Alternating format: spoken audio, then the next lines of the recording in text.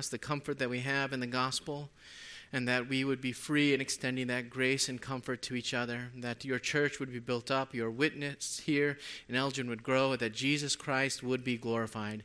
We ask this all in his name. Amen. I invite you to turn with me to the book of 2 Corinthians. We're going to be in 2 Corinthians 5 through 11. It's on page 964 if you're using the Pew Bible, 964 in the Pew Bible.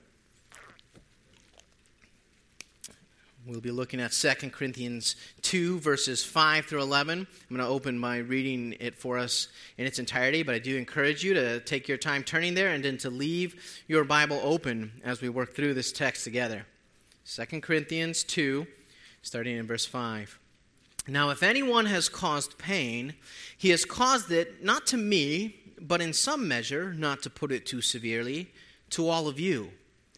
For such a one, this punishment by the majority is enough. So you should rather turn to forgive and comfort him, or he may be overwhelmed by excessive sorrow. So I beg you to reaffirm your love for him.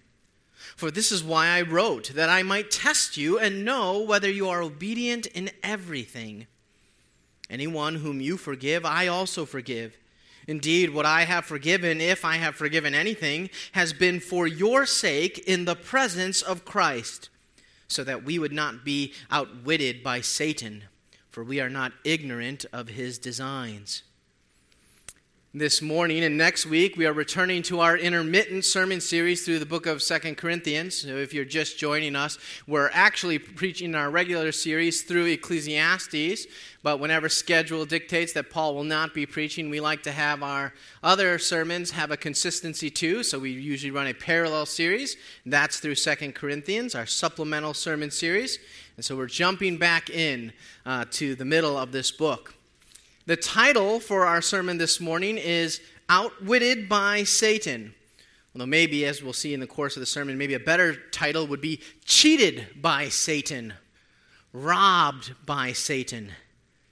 No one likes to be cheated. I don't like to be cheated. You don't like to be cheated. No one likes to be robbed. No one wants to have something of theirs taken unjustly. Yet many of us are dangerously close to allowing Satan to do just that. Satan's real.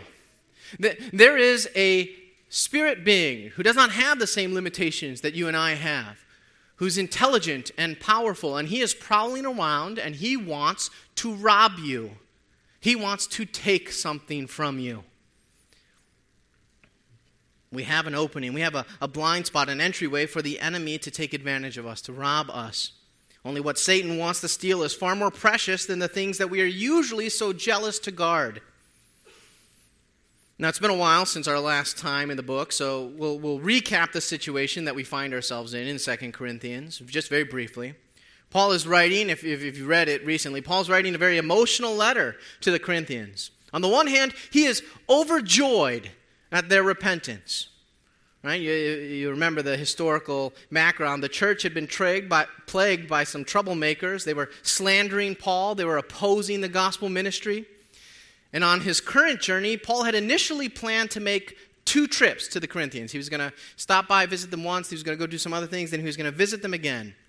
But his first visit was so painful, so difficult, that Paul ended up changing plans and not making that second trip.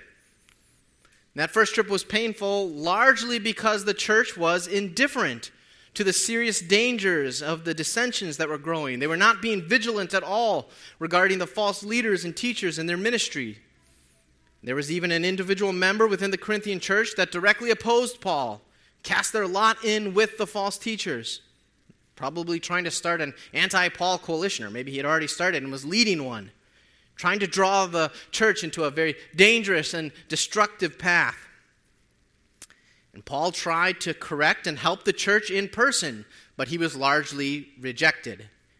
Didn't go well. And so he left, and then instead of returning as he had planned, he wrote what he calls his severe letter. Now, we don't have that letter, but we can glean from what he says about it that Paul forcefully and extensively addressed the error and sins that the Corinthians were falling into. He called them to repent. They needed to reject the false teachers. They needed to address the offending member within their church. And they needed to get back to a faithful gospel ministry. And by God's grace, they did. God worked through that letter. They responded. They affirmed their commitment to Jesus and to Paul's ministry. They rejected the false teachers, and they disciplined the one within the church who was causing the problems. Hence, all of Paul's joy in the opening of this letter. Now, of course, life didn't suddenly become perfect for the 2 Corinthians. They weren't freed from all their sins, and there were still false teachers about, still grumblers. And so while Paul writes 2 Corinthians partly to express his joy over their repentance and to reaffirm them in Jesus, he also writes to further warn them to address the continued attacks from the false teachers. And as we saw last time we were in the book, one of the particular charges that the false teachers were leveling at Paul was they were claiming that he was fickle, he was political, he wasn't really a man of his word, he wasn't a sincere minister.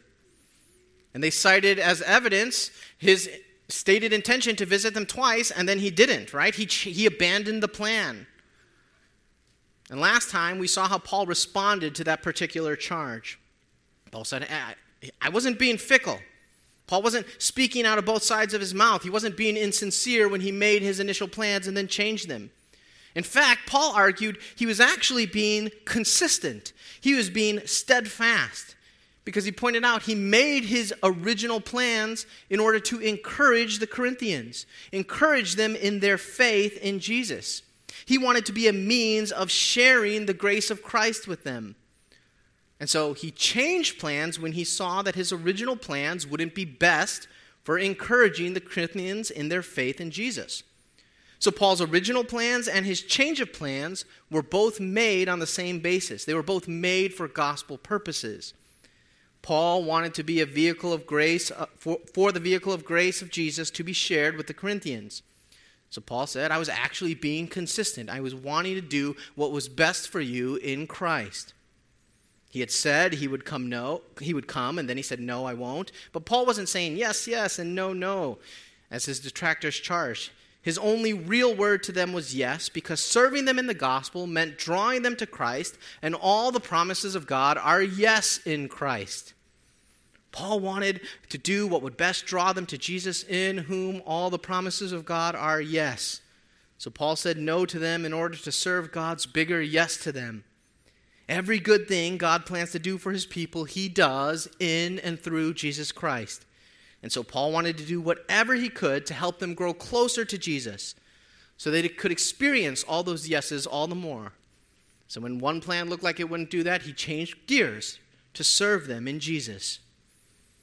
As we see throughout the whole letter, Paul is singularly animated by the reality of the gospel.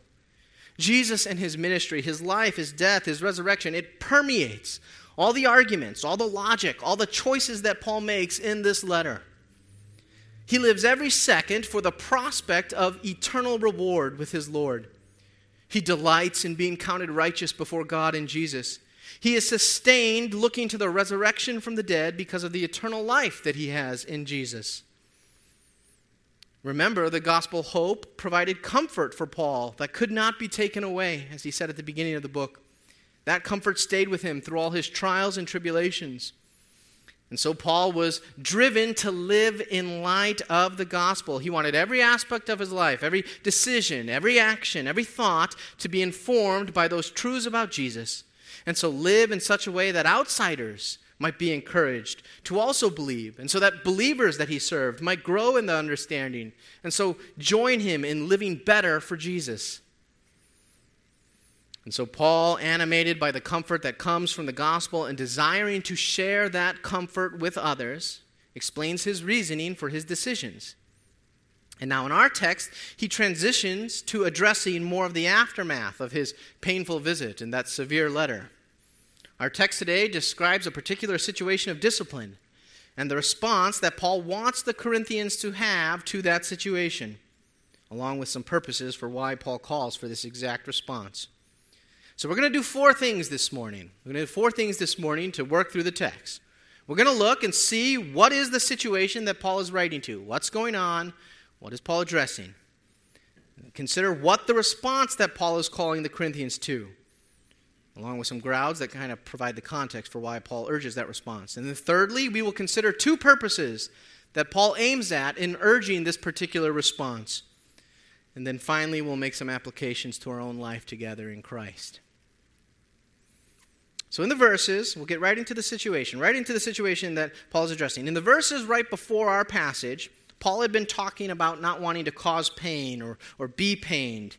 And he uses that key word to make a transition. So look again at verse 5. Now, if anyone has caused pain, he has caused it not to me, but in some measure, not to put it too severely, to all of you. Here's what happened. Someone has caused pain. They have grieved all of you, the Corinthian church. You have been grieved. Now, when Paul opens by using the word if and by saying he has not caused pain to me, he isn't being non-committal and he isn't speaking of a hypothetical. This is a real case. And he isn't saying nothing was done to him. Right? He's not saying, look, it's no skin off my bones, but you guys have been pained. Right? Paul's writing verse 5 precisely because Paul was, at least on the surface, by first appearances, the most primary and obviously wronged party in the whole situation. The person in question had been slandering Paul, opposing Paul's ministry. So when Paul says he has not caused pain to me, he's actually distancing his own personal interests from the case. Paul does this again down in verse 10 when he says, indeed, what I have forgiven, if I have forgiven anything. He doesn't mean he isn't sure if there's an offense to forgive. Rather, that's a rhetorical way to say that my interests are not what's important here. Paul's saying the main issue here is not any offense this offender has caused to me personally. The issue is the damage he was doing to you as the church. This is part and parcel of the way Paul speaks throughout the whole letter. Paul's concern is not for his reputation. Paul's concern is not for Paul. It's for Jesus. It's for the Corinthians' relationship with Jesus. It's their health as a local church. And so Paul's problem with the offender was not ultimately whatever personal attacks they raised against Paul, whatever things they said, whatever lies they told. It was how they were causing dissension and leading the church astray. So that's the inciting incident in its essence. This is the situation Paul's addressing. There was someone who had harmed the Corinthian church.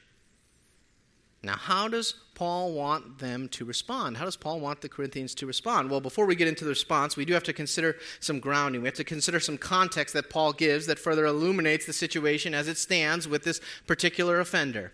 Paul starts with these grounds in verse 6. He says, for such a one, and he's talking, it might sound like it's a hypothetical, but he's talking about a specific case. For such a one, this punishment by the majority is enough. Paul is about to call them to respond to the offender, and one of the reasons he asks them to respond to the offender the way that he does is this punishment by the majority is enough. Now, this statement assumes a couple things. Number one, it assumes that there was a punishment by the majority that was meted out to this offender. So what's Paul talking about? What was the punishment? Well, actually, this word that we translate punishment is not common in the Bible. It's not a Bible word. In fact, in the whole Greek New Testament, this is the only time this word occurs. But we know from outside the Bible that this is a legal word. It's a judicial word. Sometimes even economic, like economic sanctions, removing privileges. You know, one word we might use to capture the sense in English is official. There was something official, formal about the punishment here. This is something formal done by the church. That's why Paul also adds the phrase, by the majority. I mean, that could mean that not everyone voted the same way. Maybe it wasn't a unanimous vote. But Paul also could just be adding that to keep giving that picture of this was a formal process. There was a vote. This was done by the majority. The point is the punishment was what we call church discipline. This was an action taken by the church officially against this individual. Paul here is assuming an understanding of what that action was. Obviously, the Corinthians knew. They were the ones who did it. But we know from parallel passages that this involves revoking membership, cutting off regular fellowship with an unrepentant, professing believer. Perhaps the key passage about church discipline being Jesus' instructions in Matthew 18. If your brother sins against you, go and tell him his fault, between you and him alone. If he listens to you, you have gained your brother. But if he does not listen, take one or two others along with you, that every charge may be established by the evidence of 2 or 3 witnesses. If he refuses to listen to them, tell it to the church. And if he refuses to listen even to the church, let him be to you as a Gentile and tax collector." We also see this worked out in a case that we read earlier from 1 Corinthians 5. Earlier, Paul wrote to the same Corinthians. He said, "It's actually reported among you that there is sexual immorality, and of a kind that is not tolerated even among pagans. For a man has his father's wife, and you are arrogant. Ought you not rather to mourn? Let him who has done this be removed from among you." The person is to be formally removed from the church. So back then, in that situation, Paul called for removing someone, taking them outside, putting them outside the church. In fact, some people think it's the same person in the 1 Corinthians passage as in our passage this morning. I don't actually think so, but it doesn't matter, as the parallel in 1 Corinthians is important regardless, because it gives us a look at the beginning of the process. And as we saw earlier, it tells us something important about the intent of the process. We know when a professing believer, a member of the church, engages in serious, unrepentant sin, the final step of the church's response to that sin, should they not repent, is to remove them from membership, to officially say, "You are not a part of this church. We cannot in good conscience affirm our confidence in your salvation. You are giving evidence to make it seem like you might not really be a believer. You are giving us pause to wonder whether or not you really are in Christ." Paul says in that same passage in 1 Corinthians, "When you are assembled in the name of the Lord of Jesus, and my Spirit is present, with the power of our Lord Jesus, you are to deliver this man to Satan." Paul calls church discipline a handing over to Satan, putting this person outside the domain of the church. So an important piece of context for what Paul exhorts in our passage this morning is understanding that the punishment by the majority that he's referring to is an official act of church discipline, removing someone from the church. The person he's talking about in our passage this morning has been removed from the church. And secondly, we need to understand what Paul means when he says at the end of verse 6 of our passage that the punishment is enough. Again, regardless of whether or not it's the same individual in question, the parallel in 1 Corinthians is helpful because there Paul gives an explicit statement about the intent of all church discipline. You are to deliver this man to Satan for the destruction of his flesh so that his spirit may be saved in the day of the Lord. The goal is the man's salvation. The goal is for the one under discipline to recognize the severity of their sin, to be drawn to repentance, to have their eyes open, to be woken up. In another place, Paul uses similar language about handing someone over to Satan. In 1 Timothy, Paul says, "Hymenaeus and Alexander, whom I have handed over to Satan, that they may learn not to blaspheme," that they may learn. The point is hoped for reformation. The aim of church discipline is, at least one of the aims, one is purity, as we heard. But it's also the purity of the church, the witness of the church. But it's also repentance. One of the aims of church discipline is for the repentance of the one under discipline. And so when Paul says in our passage that the punishment is enough or sufficient or competent to the task, he's not saying that there's like a time, right? Like, oh, enough time has passed or a proper amount of punishment has been administered. He's saying it's had its intended effect. In other words, the offender repented. It's only enough if the offender would no longer be a mar on the witness of the church and if they had in fact repented. The offender did. He recognized his wrong. He has acknowledged his sins. He has come to agree with the church. He has come to agree with the word of God concerning his sin and his conduct. And that's important. The response that Paul calls for the Corinthians towards this offender assumes church discipline, assumes that they've been removed from the church, and it assumes the discipline worked, and the offender has repented. So what does Paul say to that? How do you respond to someone who has sinned so grievously and unrepentantly for a time that they had to be removed from the church, they had to be kicked out, but who has now repented and acknowledged their sin before the Lord? Paul repeats his desired response multiple times. He emphasizes it in a couple ways, but let's start with the first direct statement. Right there in verse 7. You should rather turn to forgive and comfort him. Forgive and comfort the offender. Forgive him. Paul repeats that word 3 more times in this passage. And this word that Paul uses to say forgive has a particular emphasis. And what does it mean to forgive? Well, one of the things forgive conveys in English is revealed when we describe forgiveness as letting go, right? You let go of something. You let go of your anger. You let go of an offense. You don't keep a record, right? Forgiveness is to stop feeling anger or resentment, to stop treating someone in light of anger and resentment. And there's a word in Greek that is regularly translated as forgive that has a similar emphasis, this idea of permitting, letting go, not holding on to something. But here Paul uses a different word. He uses a word that comes from the same root as one of the most important words in the Bible. The same word we translate as grace. Here it's a verb, to show grace, to give grace. That's what Paul's asking. You give grace. The idea here is not just letting go, or at least the emphasis. The emphasis is not just letting go, not holding on to something, but giving. Not just seeking to treat hostile, but to give kindness, to give goodness, to give affection, giving someone what they do not deserve, gifting them something.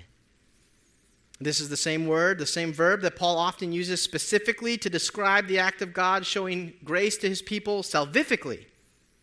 This is what God does when he saves, such as in Romans 8. He who did not spare his own son, but gave him up for us all, how will he not also with him graciously give us all things? Same word. And in 1 Corinthians, now we have received not the spirit of the world, but the Spirit who is from God, that we might understand the things freely given us by God. And in Galatians 3, for if the inheritance comes by the law, it no longer comes by promise, but God graciously gave it to Abraham by a promise. Or Philippians, for it has been granted, it has been graciously given to you, that for the sake of Christ you should not only believe in him, but also suffer for his sake. And so it's this same word for graciously giving, for showing grace, for giving grace that Paul uses to convey the idea of forgiveness in our passage. And in other passages like Colossians, where he says, you who were dead in your trespasses and the uncircumcision of your flesh, God has made alive together with him, having forgiven us all our trespasses. In Colossians 3, if one has a complaint against another, forgive each other. Give grace to each other. As the Lord has forgiven you, so you also must forgive. Give grace. Giving grace to each other as the Lord has given grace to you. Same thing in Ephesians 4. Be kind to one another, tenderhearted, forgiving one another, giving grace as God in Christ forgave you, as he gave grace to you in Christ. The point is, the emphasis here is not just on letting something go. That's certainly one of the ways that the Bible talks about forgiveness. But the point is, the emphasis is on the positive side of forgiveness. The giving of something that the person does not deserve. Just like in English, we can speak of forgiveness as letting go or giving grace to someone. Actually, we speak of that in English because of the Bible. And we might not actually be thinking about the different dimensions of forgiveness when we choose to talk in one way or the other. But Paul is definitely intentional in speaking of forgiveness as giving grace when he does. I mean, notice in just a couple of the parallels that I just read, how Paul parallels the grace he calls his readers to give with the grace that God has given them in Christ. You give grace because you have been given grace. You forgive because you have been forgiven. Paul calls Christians to show grace on the basis of the grace they have been shown in Jesus. This word for forgive in verse 7 of our text is meant to immediately call to mind everything wonderful and kind that God showers on sinful, undeserving people through the cross of Christ. Just like Jesus forgave you, just like Jesus gave you, he gave to you when you didn't deserve it. He gave you love and kindness. He gifted you eternal life and comfort in this world. You give that to someone who doesn't deserve it. And note that Paul says forgive and comfort. And comfort. which should be ding, ding, ding. That's a key word. That takes us right back to chapter 1, and Paul repeated it so often. You remember, God comforted Paul so that Paul could comfort the Corinthians with the comfort with which he had been comforted by God. Right? Paul said it so many times, the words started to sound funny. We can't re-preach the whole first 2 sermons, but remember, just in summary, that the unassailable comfort that Paul had been given by God, that God gave to Paul, was the reality of eternal life, the hope of resurrection, the defeat of death that God gave to Paul through Jesus, through the gospel. That hope comforted Paul and strengthened him when he felt like he could not go on, when he felt like he was dead, when he saw no way out. Paul wanted to always be giving that same comfort, the unassailable comfort to the Corinthians, to all Christians, that regardless of how any particular circumstance works out, if you are in Christ, you too can be afflicted in every way but not crushed, perplexed but not driven to despair, persecuted but not forsaken, struck down but not destroyed, knowing that he who raised the Lord Jesus will raise you also with Jesus and bring you into his presence. So when Paul says forgive, show grace, give grace, and comfort the offender, he doesn't just mean vaguely like, cheer them up. Those are loaded words Paul's using. You take the same comfort that comes from the grace of God given to you, the hope of eternal life, and you strengthen and encourage that repentant offender. You fill his thoughts and hearts with songs of deliverance, visions of heavenly glory, and the hope of an eternal inheritance, the prospect of unbroken fellowship and joy with God the Father. You make it clear because the offender with unveiled face is now beholding the glory of the Lord and being transformed into the same image from one degree of glory to another. You help that repentant offender behold the glory of the Lord. That's what Paul wants them to do. Show grace, comfort with the gospel. Now, how do they do that? Well, one of the ways, maybe the first step, is to restore them to full membership, restore fellowship. Paul says in verse 8, I beg you to reaffirm your love for him. This is the same thing, right? You see it. It's parallel. This is the same response as forgiving and comforting, but he's using different words. He's describing it differently. Paul says the forgiving and comforting is reaffirming your love. Or you can even think reaffirming your love is one of the ways that you give grace and comfort. Again, this word for affirm is another rare and not really a normal biblical word. It's a very official word. It's used for making or establishing covenants, agreements. It's like ratify or validate. There's formality to it. In fact, the only other time this word occurs in the Bible is when Paul talks about ratifying human covenants in Galatians. The point here is, again, there is a formality to the language that Paul is using. Once again, Paul has in mind in view the official actions of the church as a corporate entity. To reaffirm your love doesn't just mean say I love you or even doing acts of kindness, but it means welcome him back into the church, restore him to membership, take an official act as a body. To ratify their love, to reaffirm their covenant of love with him would be to restore all the privileges and blessings. Make it so it is now as if he had never left. Bring him back into the fold under the domain and official authority of the church, fully within the community and the life of the church. Treat him officially as a body as though his sins were as far from him as the east is from the west. No longer allow his sins to have any bearing on his standing in the life of the church. Let him back in. That's the first step to forgiving and comforting, to giving grace of the gospel and to giving the comfort of the gospel. Bring him back into the church. Bring him back into the life of the church, officially, formally. And Paul tells us that this is critically important. Look at verse 9. He says, "For this is why I wrote, that I might test you and know whether you are obedient in everything." This, referring to their welcoming the offender back into church membership. Paul says this is why he wrote. which could mean either why he wrote the previous severe letter calling for the discipline or why he's writing now. But either way, the point is the discipline's ultimate goal was the restoration of the offender, and that motivated all of Paul's interactions with the Corinthians. It's such an important point that Paul can say, this is the whole reason I write to you. It's for this moment. Notice how Paul describes their forgiving, comforting, reaffirming love with being obedient in everything. So if you do this, this is being obedient in everything. I mean, Paul says, you forgiving, you comforting, you welcoming the offender back into membership, I call being obedient in everything. That's strong language. To be obedient in everything, right? He doesn't just mean everything I asked you to do, but obedient to the gospel in a way that reflects all of it. There's a totality to this obedience, right? He wants to know whether or not they fully grasp the gospel, whether they fully understand the message of Christ. To have this final step in a case of church discipline, to have forgiveness and restoration and gospel comfort for a repentant sinner, even and especially a repentant, spectacular sinner, is critical to your own personal apprehension of the gospel. Such that if you get this last piece, you can call that obedient in everything. Right? It doesn't mean that the Corinthians are sinlessly perfect. It doesn't mean like this is the last thing you have to do and then you're perfect here on earth. No, it's not talking about that, but it means understanding the whole gospel. Not exhaustively, right? Never exhaustively, but holistically, getting the big picture. Their obedience would have a completeness to it, even if all obedience is never perfectly sinless in this life. So Paul wants the Corinthians to give grace and comfort to the repentant offender. And this starts with, or is represented preeminently, by welcoming them back into the church. Critically important. It's why Paul wrote, you need to do this.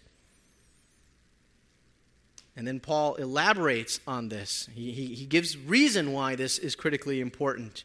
He gives at least two stated purposes for why he urges this forgiveness. The first one we find in the back half of verse 7. You should rather turn to forgive and comfort him, or he may be overwhelmed by excessive sorrow.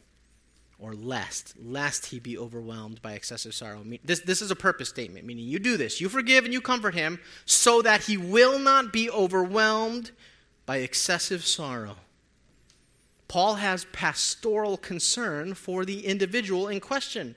The individual who had slandered him, who had torn him down. Paul's concerned for him as an individual. He doesn't want him overwhelmed. In fact, the word Paul uses there is picturesque. It means it's literally swallowed. He doesn't want his sorrow to swallow the offender whole. The only other time Paul uses that word is not too much later in 2 Corinthians. And again, the link is certainly intentional.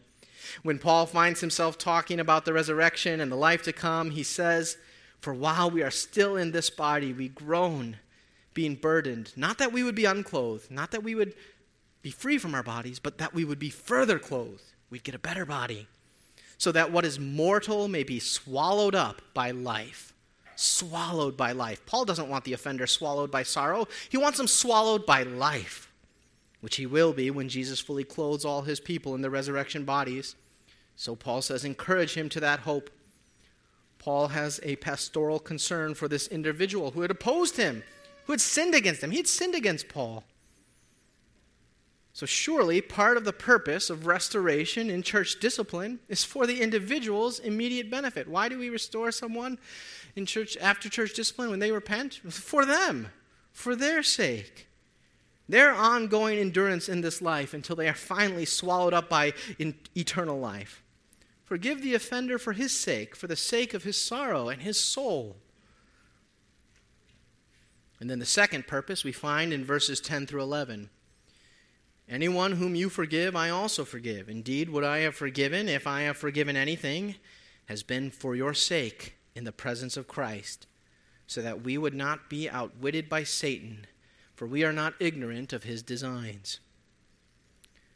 Once again, Paul distances his personal interests and makes it clear that anything that he has forgiven personally has been, as he says at the end of verse 10, for your sake, Corinthians, in the presence of Christ. Let's think about those two phrases for a second. We'll actually take them in reverse order.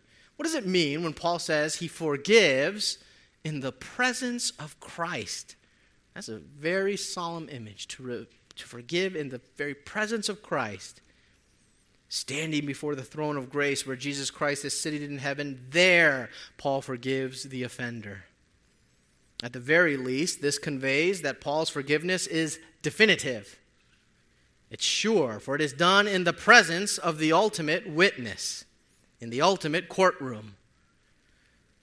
It also probably conveys that this forgiveness is fully in accordance with Christ's own desires. Right? Paul forgives in the presence of Christ means that Paul is acting in accord with what Jesus wants in this situation. Because Paul is able to perform that forgiveness in Jesus' presence. Jesus doesn't veto it. It's definitive. It's in accordance with Christ's desires. And so in verse 10, Paul offers a definitive forgiveness to the offender, sanctioned by the Lord himself. And he does this, he says, for your sake. For you, the Corinthian church. I forgive this person in the presence of Christ for you. Not for him. He does for him, like he mentioned that, right? It's for him, but it's also for you. It's for you. For the community, for the corporate whole. I've done this for the good of the church. I have given grace in order to model and encourage you to give grace. My grace giving is yet another type of my ministry, Paul says. It's just like when Paul said he was comforted so that he could comfort. He gives grace so that the Corinthians can give grace. He does it for them to model for them, to help them forgive.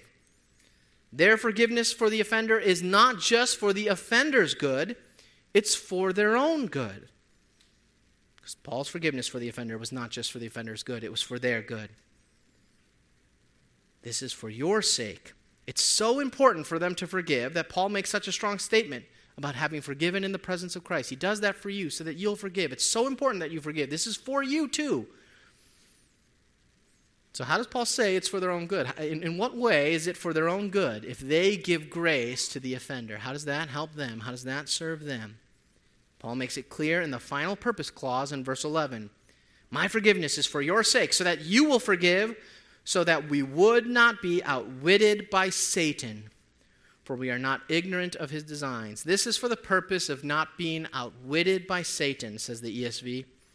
In other words, to do the opposite, to fail to forgive. If you fail, if in this situation instead you fail, you don't offer forgiveness, you don't give the comfort of the gospel to this repentant offender, then that's being outwitted by Satan. Satan has successfully outwitted you. Or many other translations say taken advantage of by Satan. Satan will have taken advantage of you. We do not want to be taken advantage of by Satan. And that probably gets at the sense better. This word here has an economic flavor. It's related to the idea of greed. It means to take something that isn't yours. To take advantage in the sense of defrauding someone of something that belongs to them. Take something that wasn't rightfully yours. It belonged to them and you took it. You stole it, for whatever means. Paul uses it. In fact, Paul's the only one who uses this word, right? It's cheating someone out of something. He uses it 3 other times later in the book, each time referring to not taking money from the Corinthians.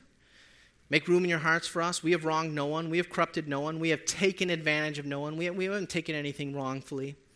It says later in chapter 12, did I take advantage of you through any of those whom I sent to you? I urged Titus to go and sent a brother with him. Did Titus take advantage of you? Did we not act in the same spirit? Did we not take the same steps? No, we didn't take anything that was yours, Paul emphasizes. He also uses the word in 1 Thessalonians, the only other time in the Bible, when he's warning about committing adultery. He says, see to it that no one transgresses and wrongs or takes advantage of his brother in this matter. In other words, cheat his brother by taking his wife, taking something that's not his. The idea is if the Corinthian church does not forgive the offender, if they do not give grace, if they do not give gospel comfort, then Satan will have cheated them out of something that is rightfully theirs.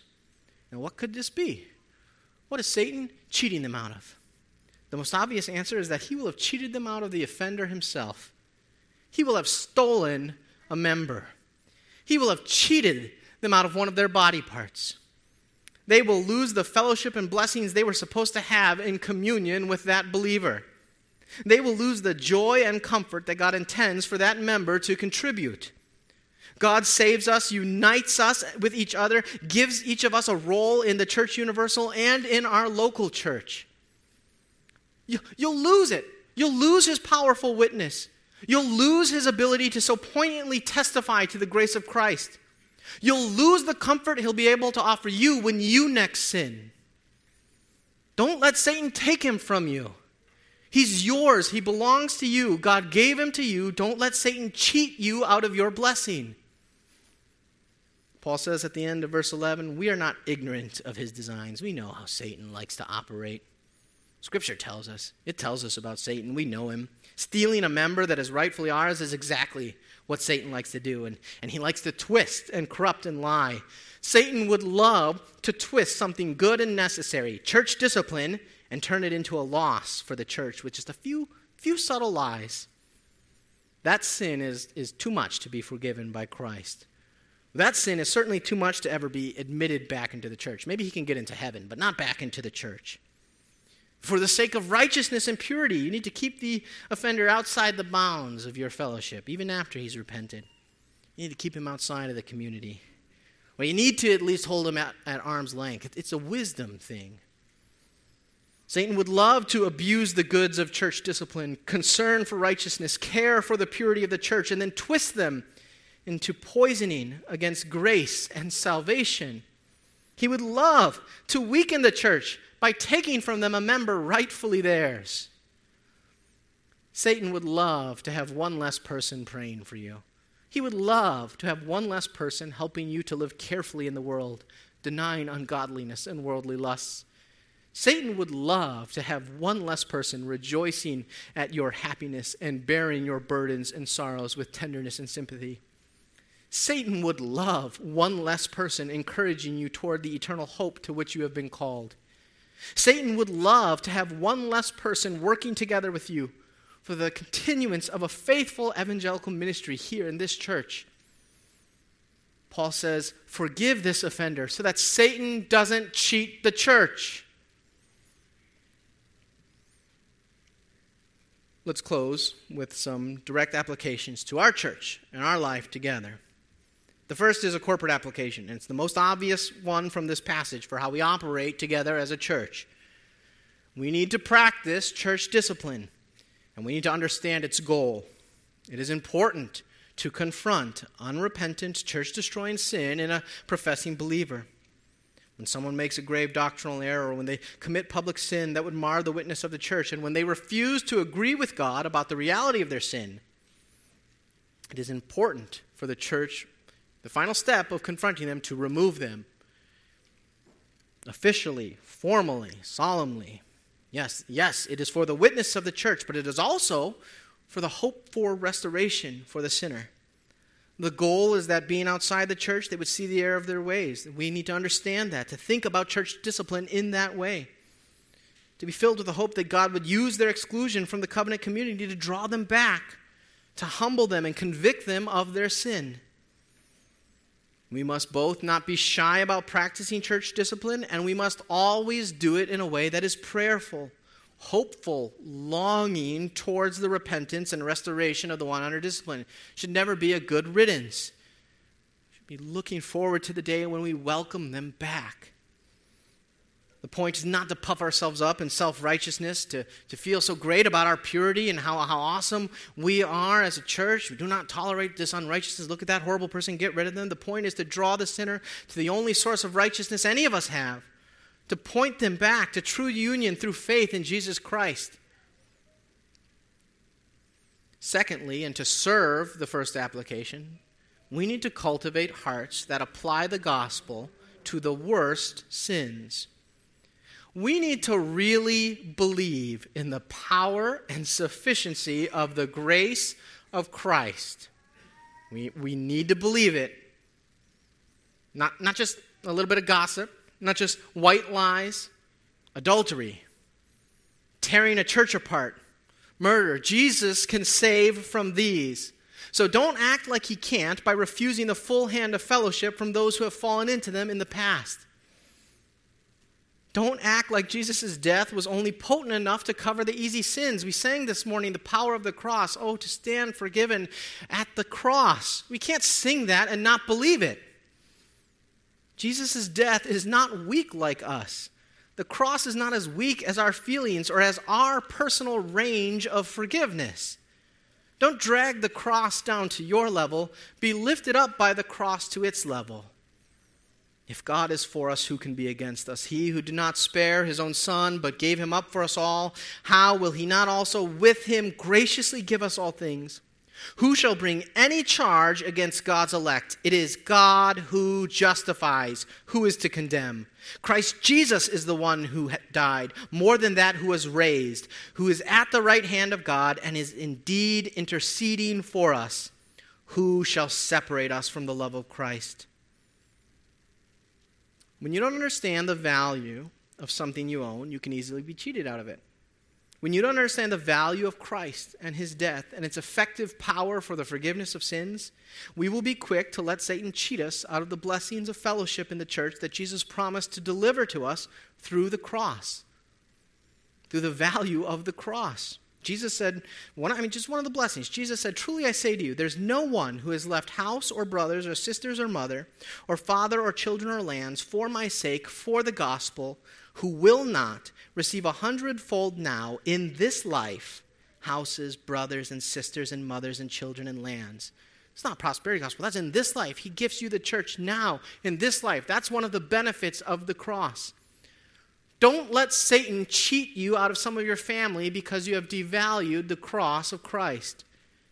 Give gospel grace. Give gospel comfort to all sins. We must cultivate an understanding of the gospel that sees it for how powerful it really is.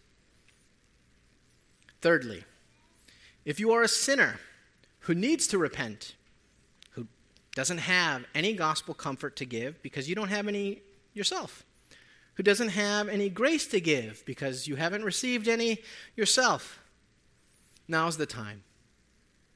Confess your sins. Come and receive grace from God in Jesus. Experience kindness you don't deserve. Experience love poured freely and effectually apart from what you deserve.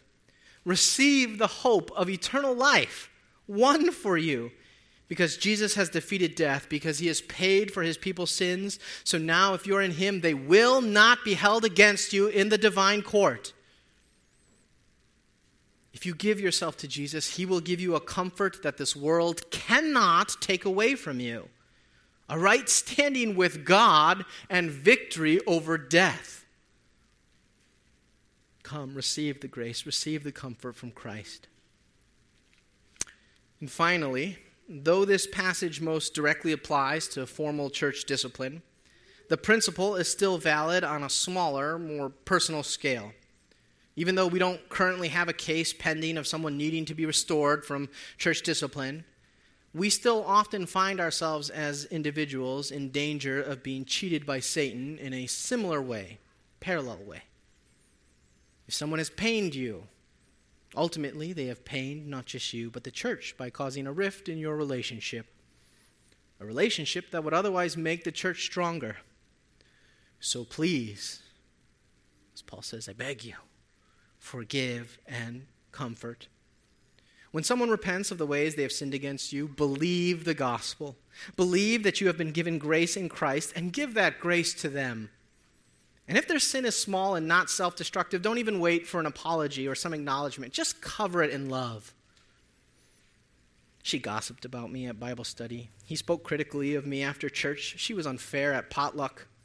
He was kind of conniving in that members' meeting. She was too harsh at women's group. He overstepped his bounds in that email. She was uncharitable during dinner. He was just not fair. He was not fair to me. Listen, so much of the sins that upset us so, that upset me so, they're not even particularly spectacular.